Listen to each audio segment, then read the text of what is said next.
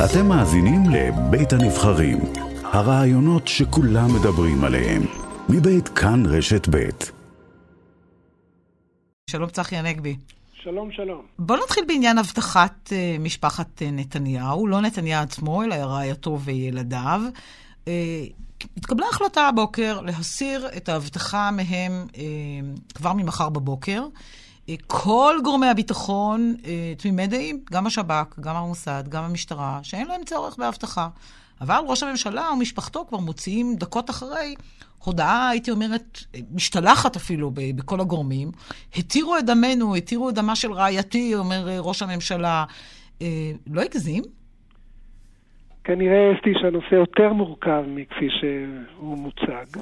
אני מבין שזו עובדה שיחידת ההבטחה של משרד ראש הממשלה, יחידת מגן, שהיא מאבטחת את ראש האופוזיציה ואת משפחתו, היא זו שלמעשה מכירה את הערכת המצב ומכירה את תמונת האיומים. היא הביאה בפני ועדת השרים את עמדתה שצריכים להמשיך למעשה את ההחלטה המקורית שהייתה לפני כשנה להבטחה נוספת של עוד 6 חודשים. וההחלטה הזו התהפכה בפורום פוליטי של שרים. אני הייתי חבר בוועדת השרים לשב"כ כשר המשפטים הרבה מאוד שנים. בסופו של דבר, כשיש מחלוקת בין גורמי מקצוע, אני חושב שהדבר הנכון הוא לאמץ את העמדה של הגורם היותר מחמיר. אתה אומר שהתקבלה כאן החלטה פוליטית, ואני אשאל בעדינות שעלולה לסכן את בני משפחת נתניהו?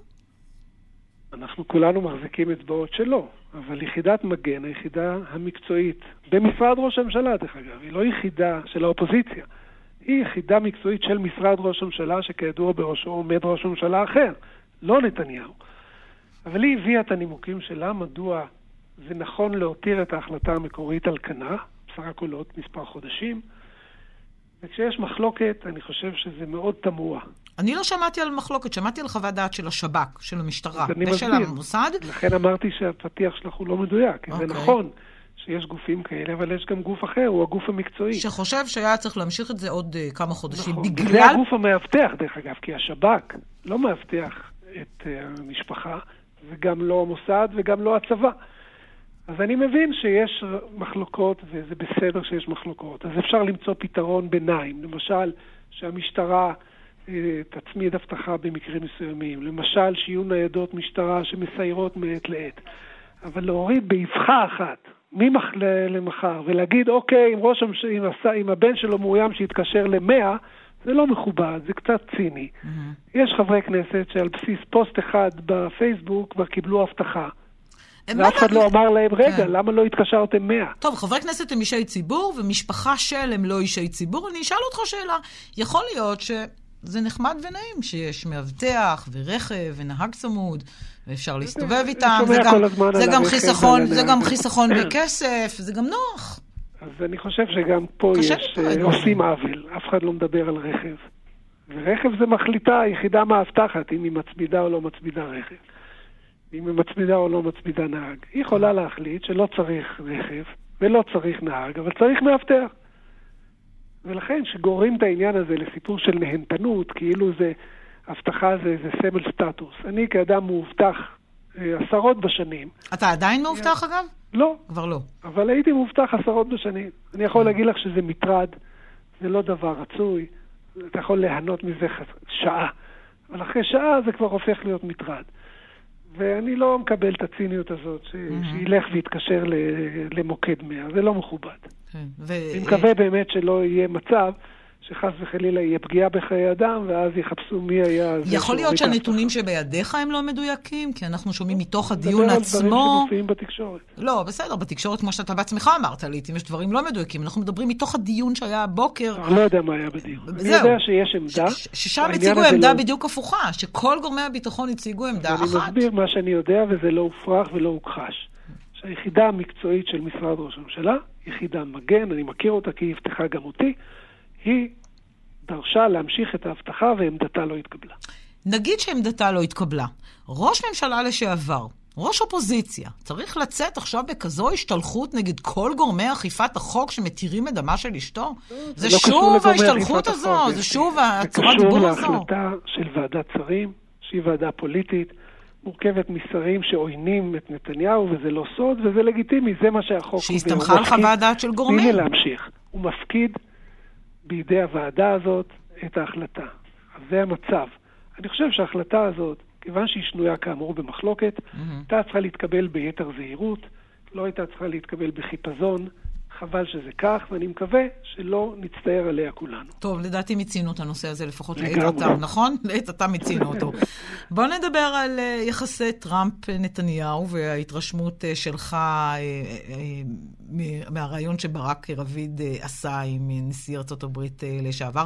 מה אתה למדת מזה? שאלתי קודם את... אני מאוד שמחתי לפרסום הזה, אני חייב לומר. כן, כי מה? אני קודם כל באמת לא ידעתי עד כמה... טראמפ מתוסכל ובוער בו מנשמה העובדה שראש הממשלה נתניהו, בשעתו, שהיה את הבחירה בארצות הברית, פרסם הודעה שמברכת את הנשיא על בחירתו. ואני חושב שהפרסום הזה חושף בעיני כל אחד, גם אם הוא עוין את נתניהו וגם אם הוא אוהב את נתניהו. הוא חושף דבר אחד, שכשראש הממשלה צריך להחליט האם הוא מעדיף את מערכת היחסים האישית שלו, הכל כך מיוחדת עם טראמפ, על האינטרס הממלכתי המובהק של מדינת ישראל, לכבד את ההכרעה הדמוקרטית של אזרחי ארצות הברית, הוא בחר בצעד הממלכתי. אז באמת, טראמפ כואב את זה, ואני יכול להבין אותו, וכולנו כישראלים שנהנו מהתרומה העצומה שלו למדינה, גם אנחנו יכולים לכאוב את הכאב שלו, והתחושה שלו הדיחו אותו שלא כדין. אבל מה שעשה נתניהו היה נכון, ואי אפשר לצפות מראש ממשלה ישראלי להתעלם מההכרעה הדמוקרטית שנפלה בארצות הברית, רק מכיוון שזה מתסכל את טראמפ.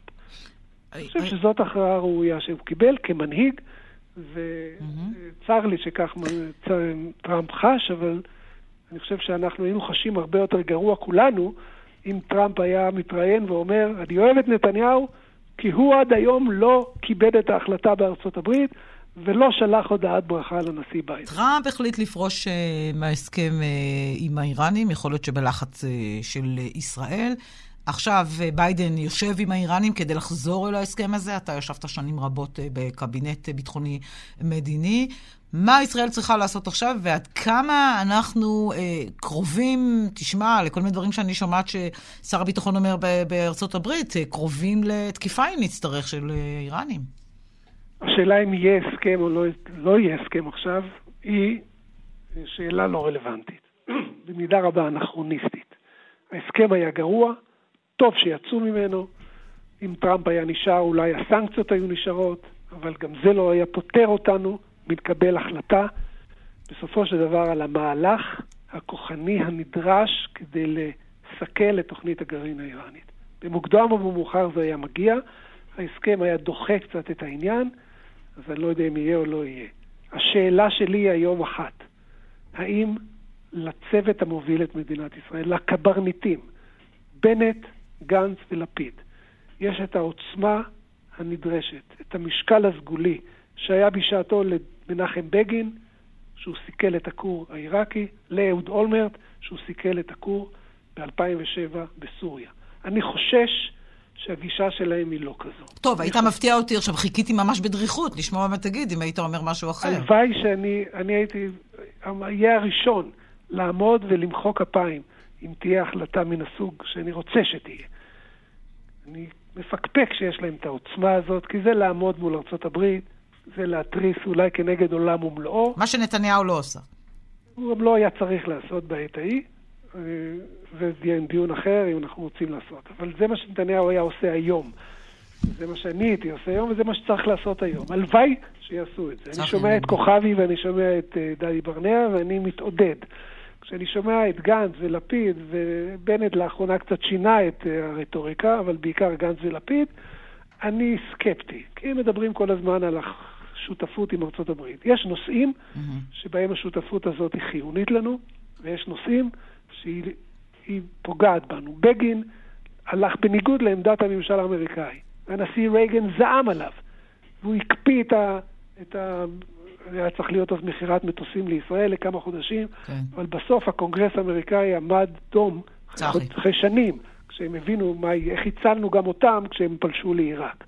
זה הרגע המכריע, והוא מתקרב, כמו שאת אומרת, מאוד מאוד מתקרב לנקודת ההכרעה. השר לשעבר צחי הנגבי, איש הליכוד, תודה רבה לך על השיחה הזו.